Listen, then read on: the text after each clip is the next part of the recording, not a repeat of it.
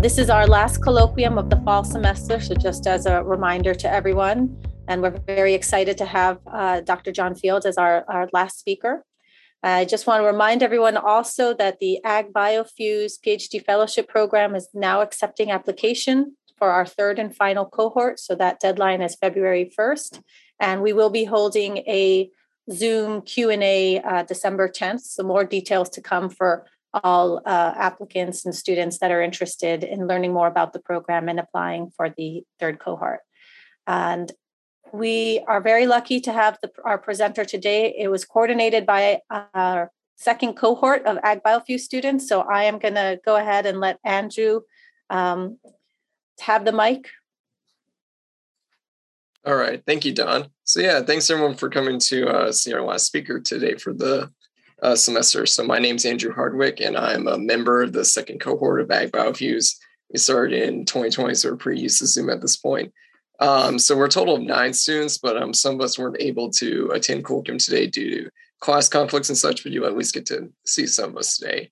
And so I'll ask that all the members of the cohort give a quick wave so everybody knows who we are that helped organize this today.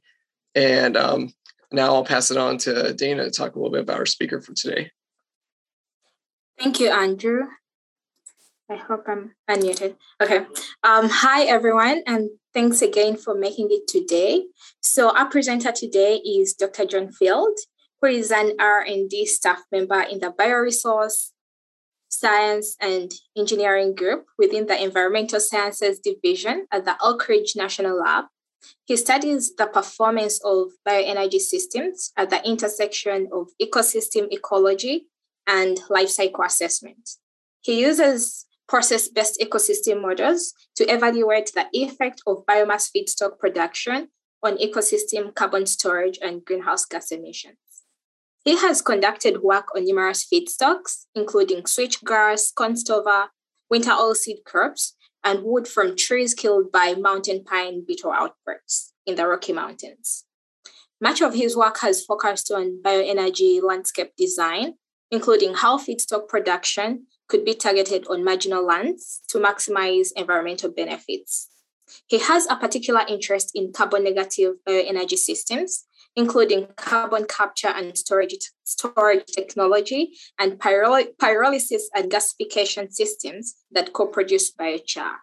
John received his BSc from Case Western Reserve University and his PhD from Colorado State University. He was previously a research scientist at the Colorado State University Natural Resource Ecology Lab. And with this, I'll pass it on to Joseph to add more about his bio. Jenna, thanks very much. We actually chose Dr. Field as a colloquium speaker for quite a number of reasons, including one being that at the beginning of the semester, we as a cohort concluded our conversations around our final projects. And we are working on genetically engineered carbon capture sequestrated crops.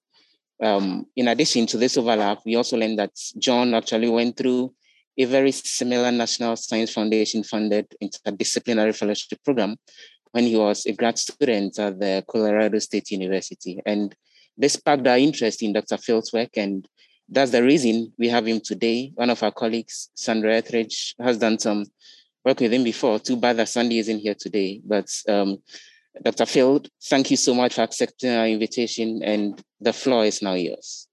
All right. Thank you so much, Joseph, and everyone else who did a nice introduction. I really appreciate that. And I'm just going to start sharing my screen here. And I went through a very similar interdisciplinary program myself when I was a PhD student at Colorado State. So it's wonderful to see you all doing something similar. It was a great experience for me. My background was originally in engineering, and through that program, I got to work with a set of soil scientists and ecologists, and it really changed the trajectory of my career and the types of problems that I work on. And hopefully you'll see that in the slides today. And so before I jump in, is it still sharing okay? All right. Yes. Excellent. Okay.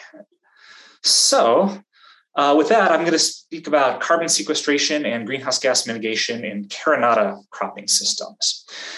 And in terms of background and introduction, I have worked in the biofuel and bioenergy space since I was a graduate student. And that's a field that has, I would say, evolved a lot over the past 15 years or so. Interest in it has kind of waxed and waned over time.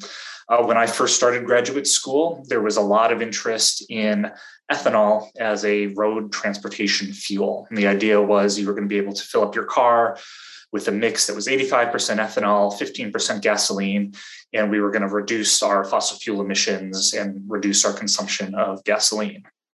And if you're in the market for a new car these days, you see less and less of the ethanol compliant vehicles that kind of work with this vision.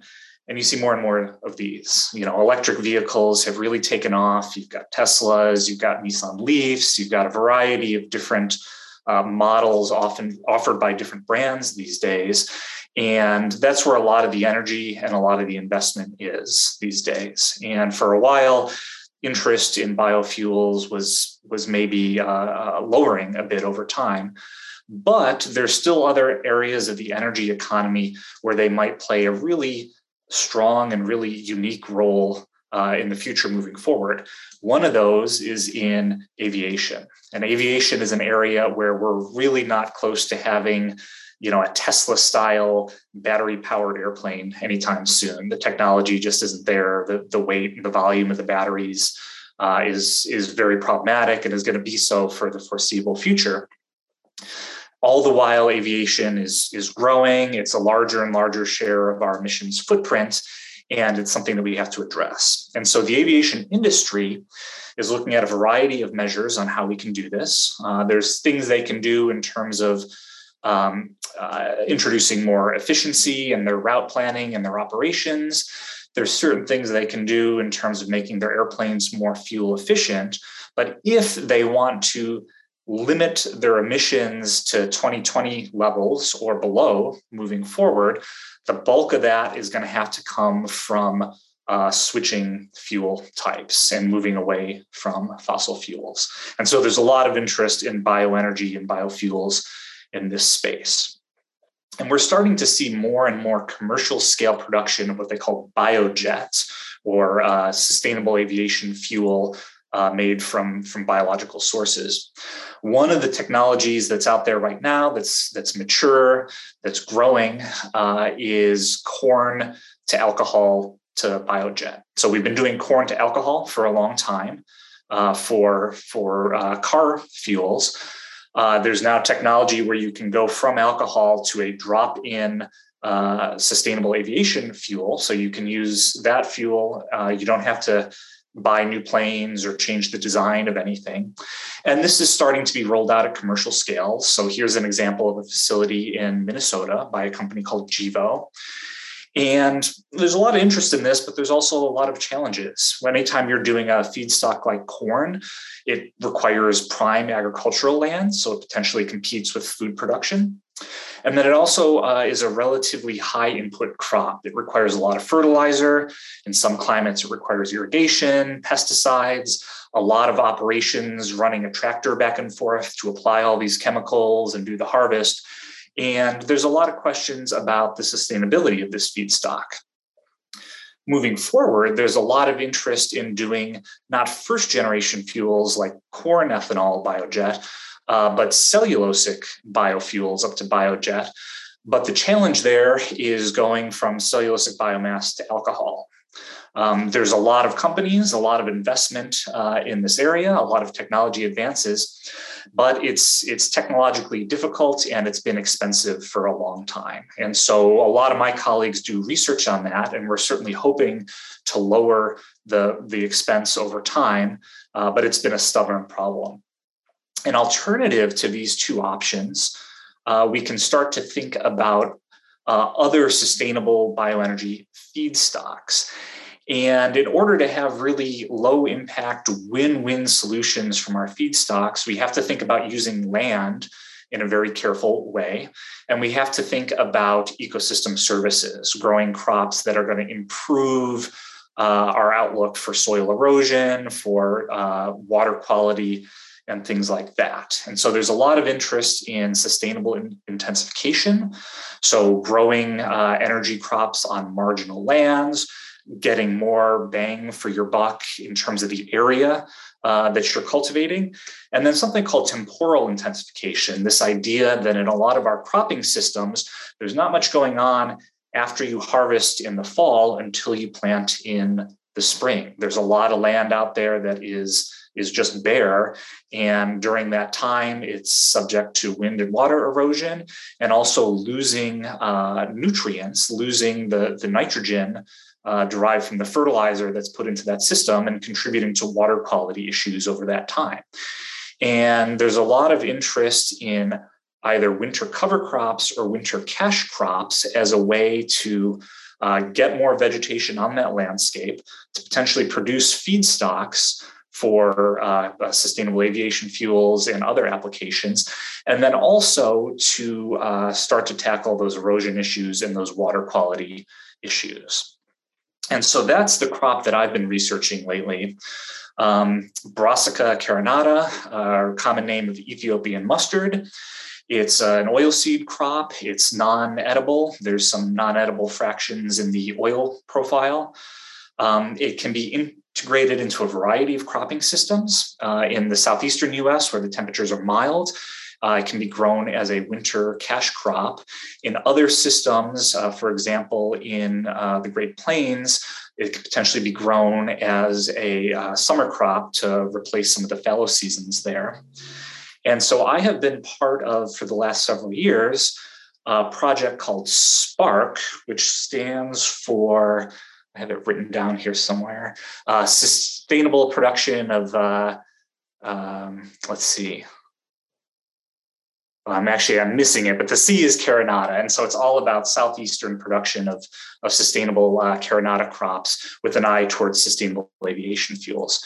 We're working with a company called New Seed that's doing all of the breeding and genetic improvement of the crop. So they're targeting things like increased yields, earlier maturity, so it fits nicely into existing agricultural rotations in the Southeast, improvement of disease resistance and things like that.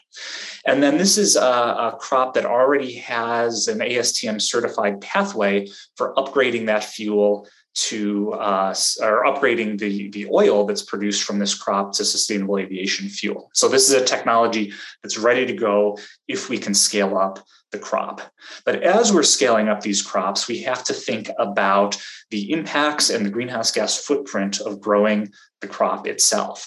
Anytime we're growing a crop, anytime we're using fertilizer, we're potentially contributing to emissions of nitrous oxide from the soils. And that's actually the largest component of the greenhouse gas footprint of agricultural production in the US. It's a really potent gas. It's about 300 times the global warming potential of an equivalent unit of CO2. And it's something that really contributes to sustainability challenges in the context of first generation biofuels. So if you look at making ethanol from corn, if you try to add up all of the emissions and impacts associated with the life cycle of producing that corn ethanol. So you're looking at production of fertilizer, production of fuel, application of those on the farm, energy use on the farm, all the way up to harvesting that material, that corn, converting it to ethanol, and then using it in a car or upgrading it to biojet fuel. The N2O emissions associated with applying that fertilizer to grow that corn is a really substantial component of the overall footprint. And it's something that potentially, if you can't control it, if you can't start to minimize it and mitigate it, it potentially compromises the sustainability and the overall greenhouse gas benefits of corn ethanol production. So N2O is something that we always have to be aware of when we're proposing new bioenergy feedstocks that require nitrogen fertilizer application. And then the other thing we need to think about is carbon storage in soils. There is a lot of interest in improving our agricultural practices to build up soil organic matter and store more carbon in soil over time. The thinking is if we can start to do this at large scales, it potentially starts to cancel out some of these N2O impacts that are really hard to avoid. So a lot of interest in best management practices that might increase our levels of soil carbon. And best management practices in that category include things like reducing the amount of tillage associated with crop production, includes things like organic matter or organic amendments. So things like applying compost or biochar, materials like that.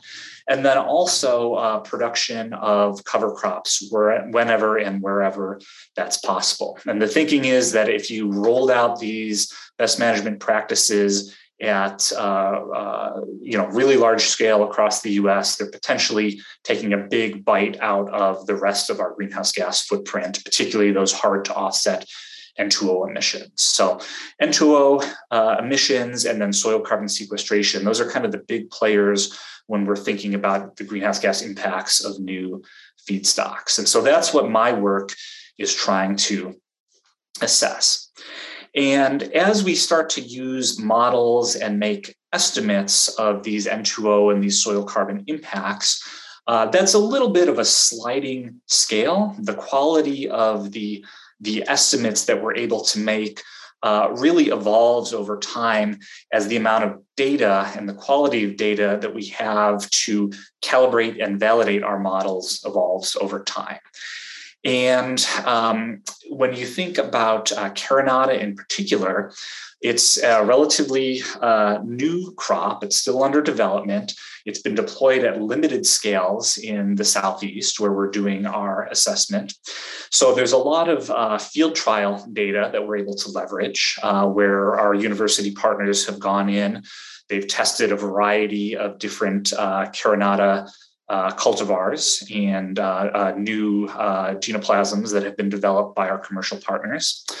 When it comes to field measurement of soil carbon and N2O, that's actually really challenging and really time consuming. When you're talking about soil carbon, it's somebody out there in the field who's taking soil cores, bringing that back to the lab, doing a lot of labor-intensive processing and measurements in order to get those soil carbon readings.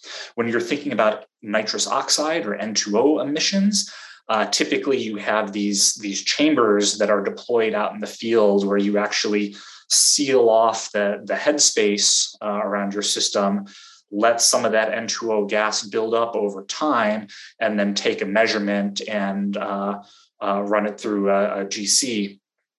And again, not something that scales very well or is very easy to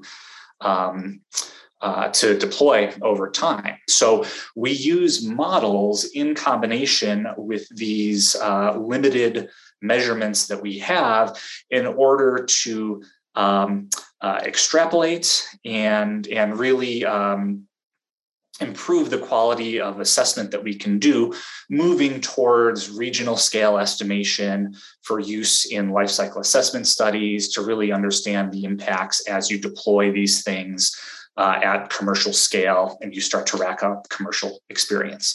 So within our Spark project, we have a lot of field trial data.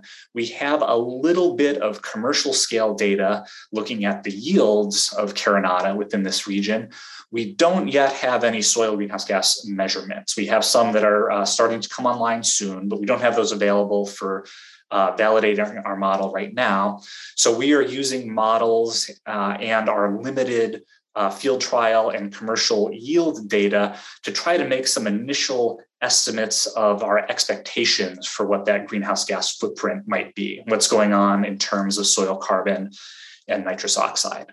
And the model we use for that is called the DACENT model. That's something that was developed at Colorado State University in the research group where I did my PhD. And it is a daily time step model that's trying to simulate the cycling of carbon, nitrogen, and water through agricultural systems and or natural ecosystems. It's simulating things like the growth of plants, their death, decay, the breakdown of that plant biomass and its stabilization as soil organic matter. And it's doing this. In the course of doing this, we can make predictions of plant productivity, changes in soil organic matter and organic carbon, and then losses of nitrogen gases, including N2O. And these predictions, it's like I mentioned, it's a daily time step, and we are using information in this list in order to drive the model. So we have to specify for each simulation what our latitude is, so the model knows what the day length is. Climate information, we feed it with daily weather data, so it knows temperatures, it knows precipitation, it can track soil moisture levels as it evolves over time. We need information on the depth and texture of the soil profile, and then information on management. So what are we doing in terms of tillage, in terms of nitrogen fertilizer application? It's not a model that's sensitive to topography, water logging, and things like that. So it can predict at the landscape scale based on some important factors, but it misses other ones.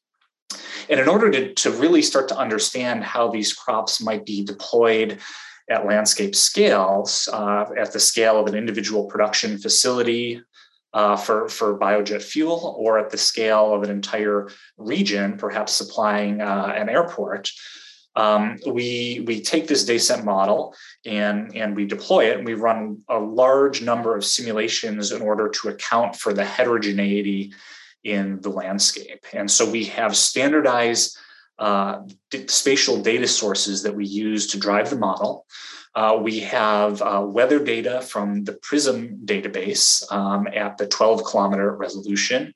We have land use data from the National Land Cover database that's much, much finer scale. So we know where annual cropland is as opposed to grassland or forest or wetland. And then we also have very high resolution soil data from the Soil Survey Geographic database, so we can get at soil depth and texture.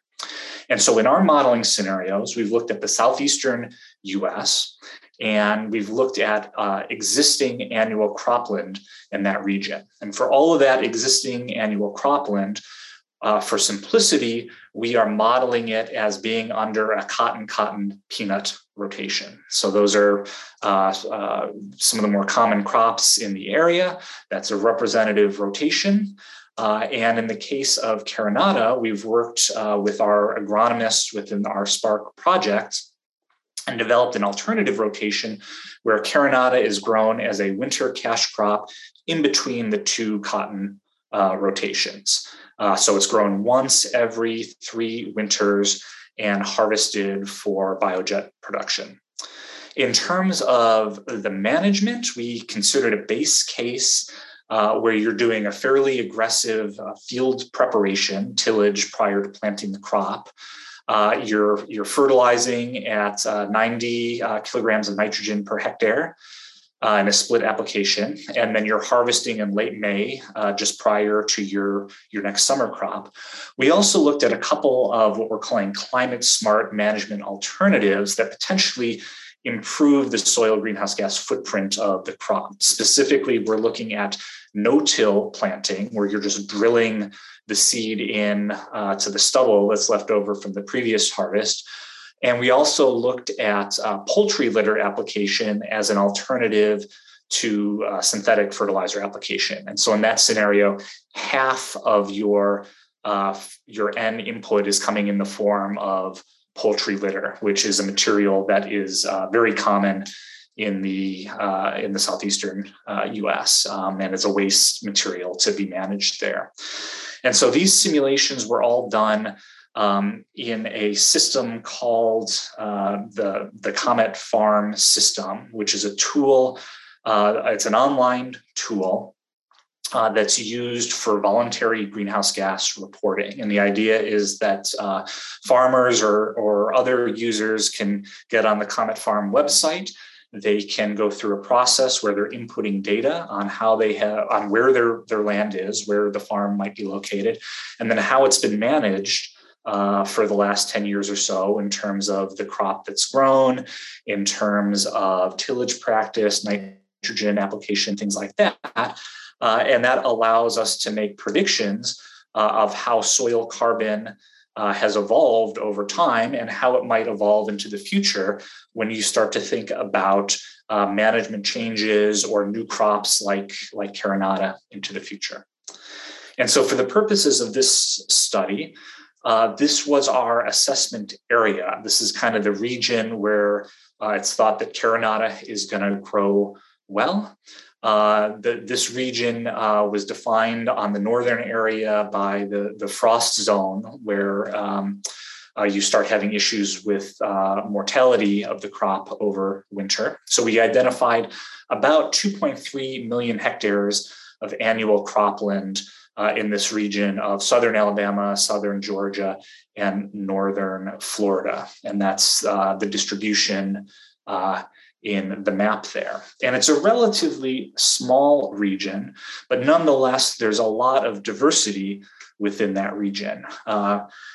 When you overlay our standard climate databases on top of this, you see that there's some north to south gradients in temperature, average temperature. And then there's also some precipitation gradients as well, with the wettest areas kind of in the Gulf Coast of Alabama. So these are standard inputs that we're going to use to drive our DayCent simulation. We're going to use 30 years of historic weather data, daily weather data. And on each day of our simulation, we're going to use that information to see on this particular day, based on the temperature, based on how wet the soil profile might be, how well is the crop going to grow that day, and what's going on in terms of cycling of organic matter in the soil underneath the crop, and also emissions of N2O from that soil. So in addition to the weather data, we also use data on the soil texture. And in this region, we have pretty extreme variability.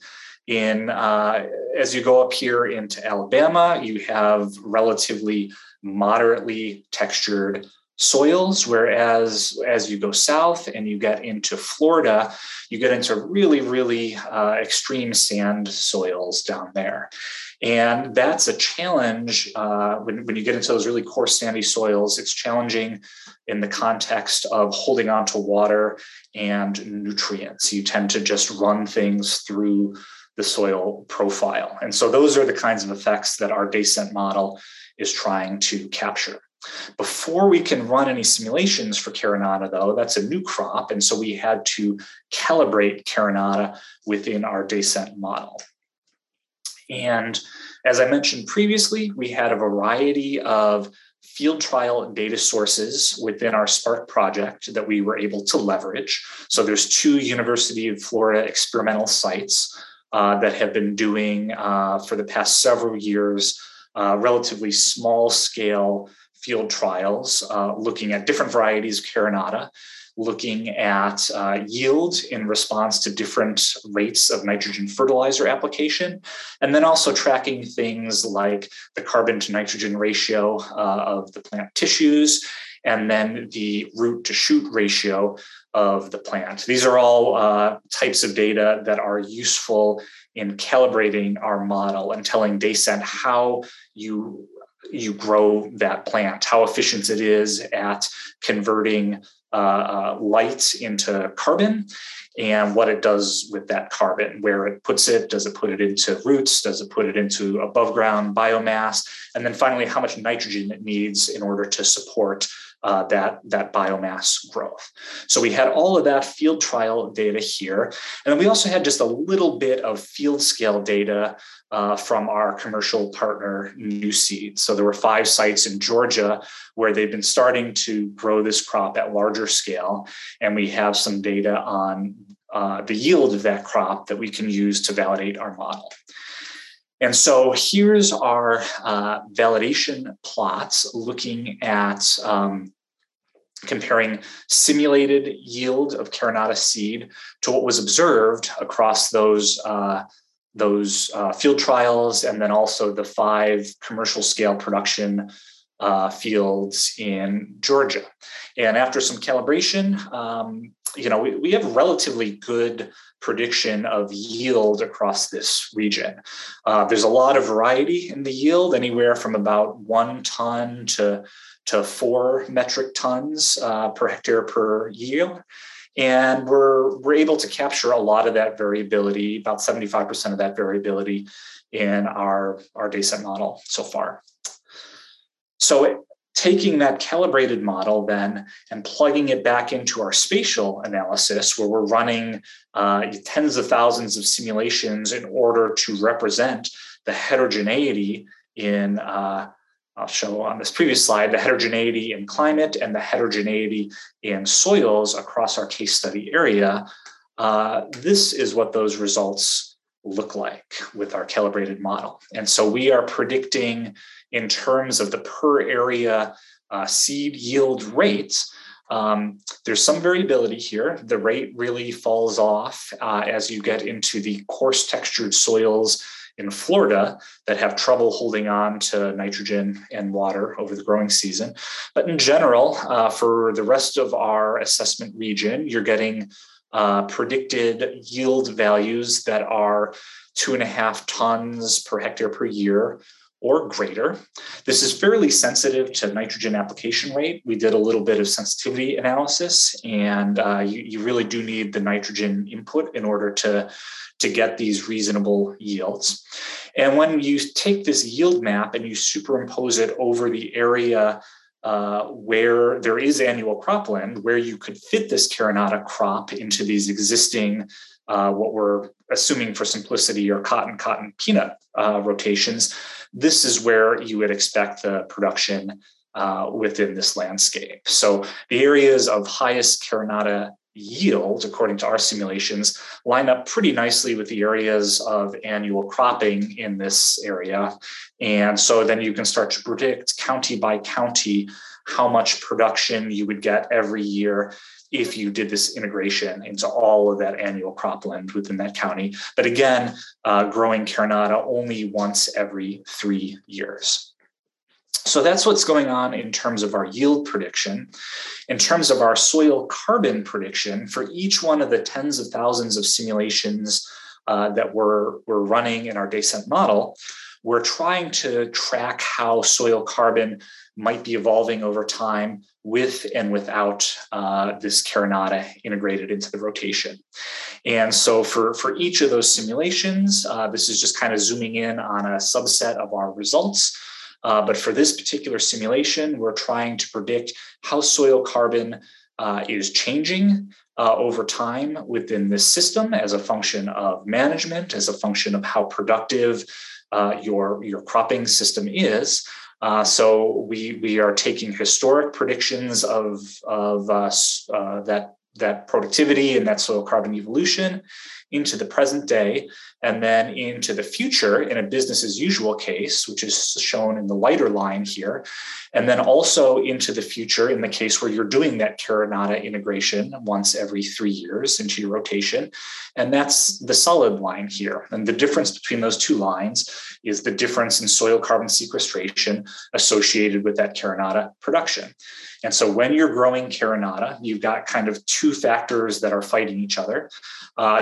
You're producing additional crop, right? So you've got more carbon inputs to your system. You've got roots that are growing over the course of the winter. You've got above ground biomass that's not harvested with the Carinata grain or seed rather, that's left over and tilled into the soil with the field preparation for the next summer crop. And so all of that is additional carbon input that's potentially building up your soil carbon levels. You also have the more tillage associated with preparing the field for that Carinata planting. And so those are the two factors that are fighting each other.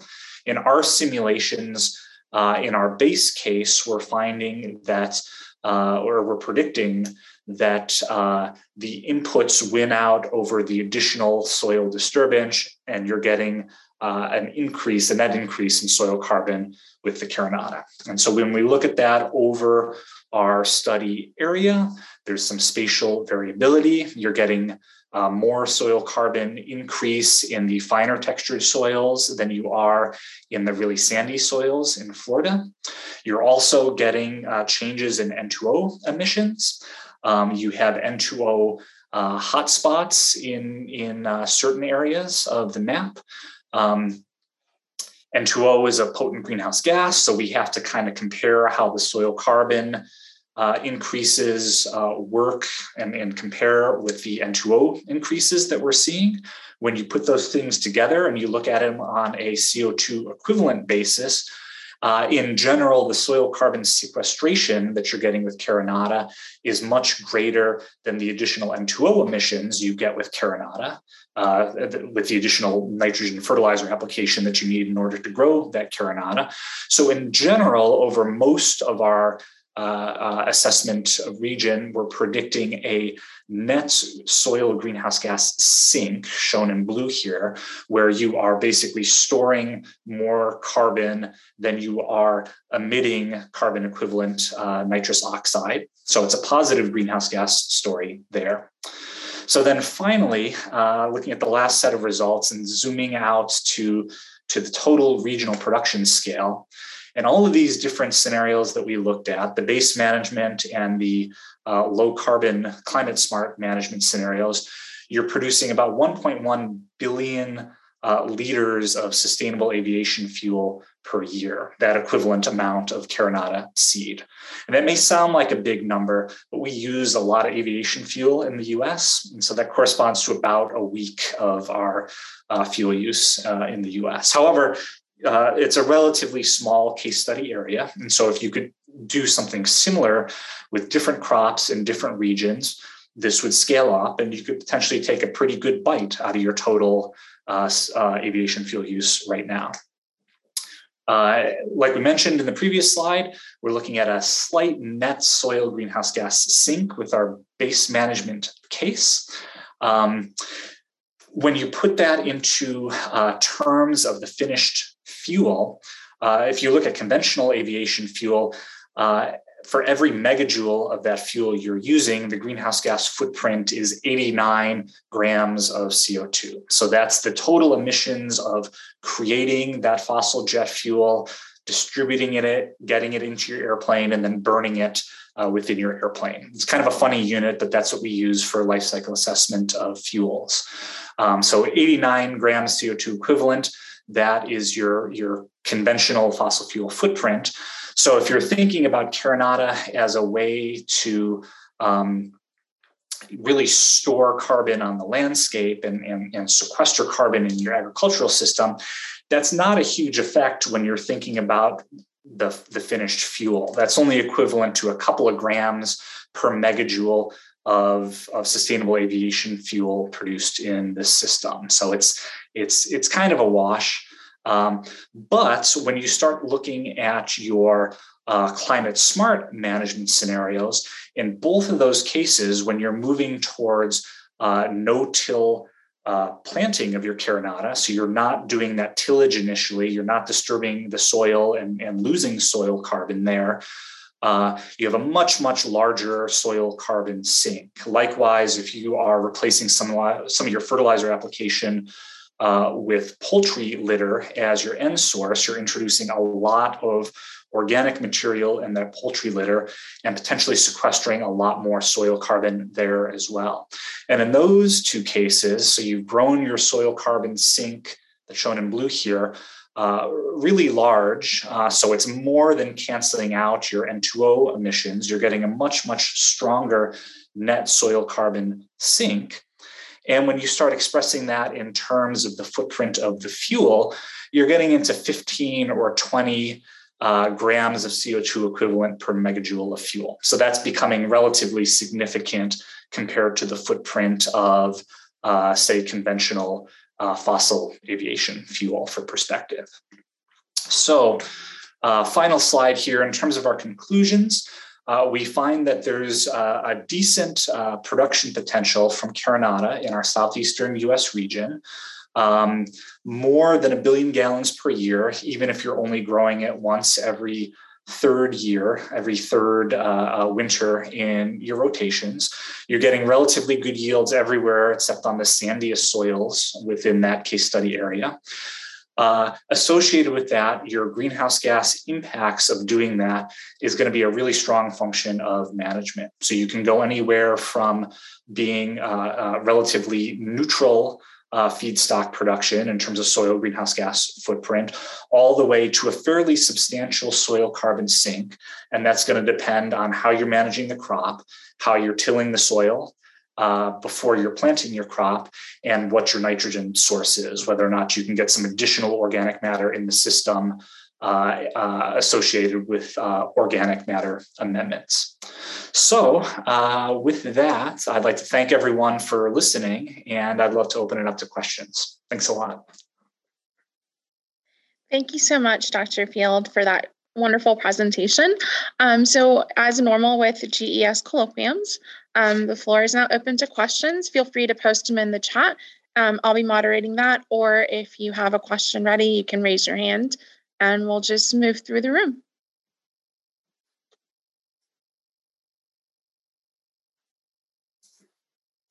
All right, and our first question is from Jill. So if you want to unmute yourself. Thank you so much for your presentation, Dr. Field. Looking at the part where you did your model validation and sensitivity analysis, you mentioned that it was fairly sensitive. So I wonder if that led to, first of all, I wonder if you were confident and happy with the sensitivity that you got using your model when you input the data, and if that contributed to the results you have, like you have the 1.1, I don't remember the units, but I wonder if that affected the results you have in the end, and if this is something you're working on to improve, or even if it can be improved in the future. Absolutely, yeah. So 1.1 billion liters of sustainable aviation fuel production from Carinata in that case study region.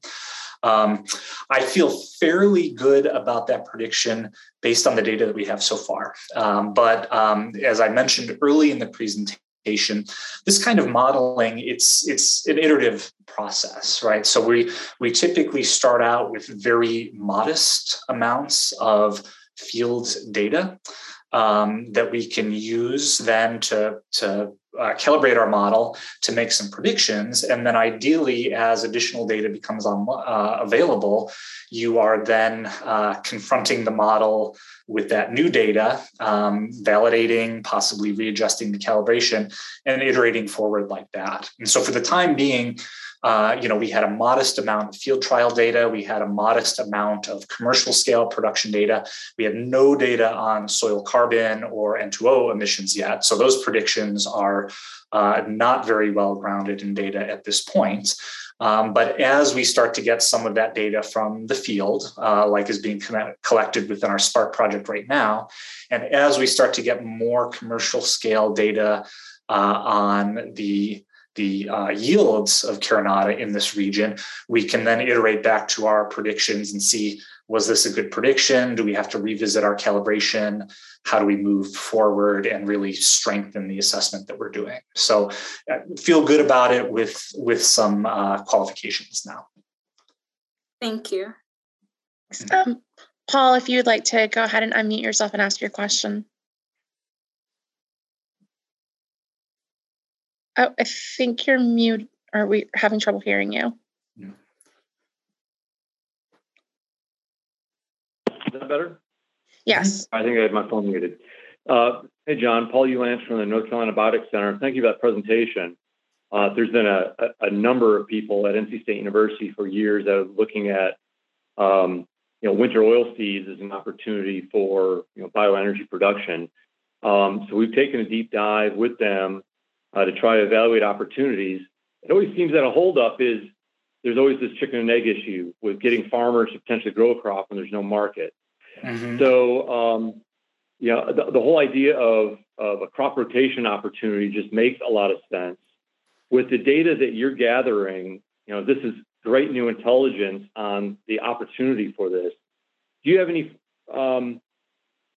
do you have any vision for how this is going to be helpful to convince farmers to eventually get this in the ground, either as, just as a cover crop, starting with that and eventually leading, to the development of a aviation fuel processing industry? Yeah, that's a good question and a big one. I would say that so USDA is good at funding these big CAP projects, of which Spark is one of them, where they're really looking at feedstock production from a number of different angles. So in addition to all the agronomic work and all of the environmental sustainability modeling within Spark, we also have an extension team that's interacting with landowners, trying to figure out kind of the needs and constraints there. There's ag economists that are trying to figure out what the outlook is. Does this pencil out for people or not? The thinking, as I understand it, is that this system is really sensitive to the maturation of the carinata and how early you can harvest the carinata. If that's too late, it starts to really conflict with some of the other crops in your rotation. I believe that corn and soy are particularly tough in that regard, which is why we're modeling the rotations that we are. So I think that's kind of one of the cruxes that the project and the industry is still trying to navigate there. I do like your suggestion, though, of pursuing these things initially as just a cover crop for soil health reasons. And then, if and when the market for the oilseed component of it starts to evolve, bringing that part of it online as well. I think there's a lot of potential there. And I think, with carinata in particular, there's a lot of interface with the aviation community. And so there are a variety of commercial partners that are interested in this. And because the fuel upgrading pathway is already there, it's already ASTM certified, I think that potentially kind of de-risks the whole scenario for the commercial partner. So, there's always a chicken and egg. Who's gonna, how much cultivation are you going to have, and who's going to be the first to, build a facility. But the idea of Spark and projects like it is just to help lower those barriers. One quick follow-on question to that is, I know you were focused on carinata. I know a lot of the research done in North Carolina was also on camelina. Do you see a difference in the two crops? Because one of the outputs certainly is the oil, but the other output is the protein. And that was one of the benefits we saw potentially of camelina, was potentially a better protein source as a feed additive for animals, et cetera. But I was just curious if it's been a while since I've done a deep dive comparison all the brassica winter oil seeds. So I was curious what your thoughts on carinata over camelina. Thanks. Yeah, that's a great question. And I honestly don't know. I'd have to kick that to some of the agronomy partners on the project. And then also there is a research area within Spark looking at the meal that's left over after you press the oil seeds as a potential animal feed, and looking at the protein profile of that. That work is still ongoing, so I'm not sure if there's really been a conclusion or lessons learned to that yet. But it's definitely something that we're thinking about. But I couldn't tell you offhand how the two compare. Great. Next, we have Eric. If you want to unmute yourself and ask your question. Hi. You kind of just answered my question. I was curious about the crop combination that you had, and I was going to throw in why didn't you add corn in there, but you kind of answered that already. Did you try other combinations to see what the results would be like? No, we have not done any of those simulations within our DACENT model. Within the project more broadly, there's a lot of thinking about that. And in particular, we're working with Puneet Dwivedi at University of Georgia, who's been thinking a lot about kind of the optimal rotations and the economics and exactly how these things might work together. So others have thought more substantially about that issue than I have. When it comes to descent modeling, I'm not sure how sensitive our results would really be to the existing rotation. That's going to help determine what your initial soil carbon and your business as usual soil carbon levels are, and also, nitrogen availability in the system. But in general, for a lot of these annual crops in the system, I think our results are probably a little bit more sensitive to historic land use than they are to the productivity and the finer details of the current day rotation. So I don't think we would see a dramatic change in any of our results if and when we started to look at additional rotations. But it's a good comment, and probably something we ought to look at in the future. Right. Dr. Field, if you're able to stop your screen share, and then we can see more of the audience. Next question is from Dylan. If you want to unmute yourself.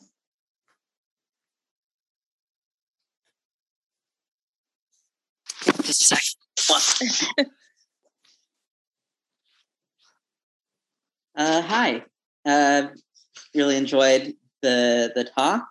I wanted to ask a little bit, kind of following up on the last question in a way, what the advantages are of using Carinata as the specific, energy source for this type of fuel. Carinata as opposed to other oil seeds or other oil seeds, or like, as opposed to corn or cellulose or whichever. Gotcha. Yeah. Okay. Well, yeah. So I think that when you're comparing to something like corn is a lot of the whole picture here is driven by the conversion of the feedstock to final fuels. And so corn is nice because the technology is really dialed in to do that conversion. It's increasingly cheap and available. But corn it's a summer crop. It requires land use. It requires a lot of fairly substantial inputs. And so when you zoom out and you look at the whole life cycle, it's been controversial when you start to account for all of the inputs to the corn, the land use associated with the corn. How much benefit do you really get at the end of the day? Doing that replacement of corn biofuels for conventional fossil fuels. One of the big advantages of the any kind of winter oil seed like this is that you don't have land use associated with it, or rather, it works its way into existing rotations and doesn't necessarily compete with your summer crops if you do it right. And so, from a sustainability perspective, that's kind of a whole new ballgame, because you really start to sidestep some of these concerns about food versus fuel and things like that have really made first generation biofuels pretty controversial. The nice thing about the oil seeds in particular is that the upgrading from the feedstock to the fuel is really easy compared to like a cellulosic crop. So if you were just growing any sort of winter cover crop for biomass and then harvesting that and trying to make fuel out of it, that's something else that we can think about and we can model. It's just a lot more challenging to do that feedstock to fuel conversion step. Interesting. Thank you. Mm-hmm. Our next question is from the chat. Jason, do you want to state your question, or do you want me to read it out? I'm not sure if my microphone is working or not. We can hear you. Okay. I was just thinking about the potential for genetic engineering or gene editing to be a part of these scenarios. And I wondered if your team had looked at, obviously this is not a major crop, and so there hasn't been the kind of research done on genetically engineering, that crop compared to corn or cotton or soy or things like that. But if we think about the kinds of traits that could be impacted by genetic engineering, given current technologies, would your models be affected significantly by changes in yield or changes in required nitrogen or things like that? Yes, absolutely. Yeah. So if you can improve the crop in that way, either by genetic engineering or conventional breeding or anything in between, That's definitely something that we care about in the model. So it's going to be sensitive to overall productivity, to above ground, below ground allocation, to lignin content of the plant tissues, C-to-N ratio of the plant tissues. I think those are the biggest ones. And not within Spark, but within some of my other projects, we do a lot of work within the Department of Energy on switchgrass as a feedstock crop. And there's big efforts to engineer that both for higher productivity and then also starting to think about how you might engineer that for increased soil carbon sequestration, and do you want to do more root zone allocation? Can you encourage, particular plant microbe associations that might be more efficient at stabilizing plant exudates as soil carbon, things like that. So there's a lot of big thinking in that direction that ties into plant engineering and breeding and synthetic biology and all that stuff. I don't think we've gotten into anything like that within our Spark project for this particular feedstock, though. Thank you. The next question is in the chat as well. John, do you want to unmute yourself and ask a question? Thank you. Hi, John. Thank you for the presentation. Although this is not related to greenhouse gases per se, we are fighting more than one battle overall. And I wonder if Descent includes phosphorus dynamics, and be interested in how we can include phosphorus in the greenhouse gas work and carbon sequestration. That is a wonderful question. Within Descent and its predecessor Century model, there are phosphorus and sulfur submodels as well. They are rarely used. So the model structure is there in order to evaluate those things alongside the nitrogen cycling. But it's not something that gets exercised very often. And so I think that getting into that kind of modeling, I think we would want to do, some pretty significant additional calibration and validation just to make sure that, we're modeling what we think we're doing. I'd say 90% of Descent applications these days are just limited to the running the model in a mode where you're looking at nitrogen, but not those other nutrients. As important as they are, it just hasn't been common lately. Okay, we have another question in the chat from Fred Gould. Fred, if you want to unmute yourself. Sure. I was just thinking about, you mentioned about tilling before planting. And, in some parts of North Carolina, it's common to do no-till of cotton after cotton, and some farmers have not tilled for 10 years. And I was wondering if you could do this kind of planting without tillage, and have you taken that into account in terms of carbon sequestration? Yeah, so in the context of the Carinata establishment, we looked at the tilled and the no-till scenarios.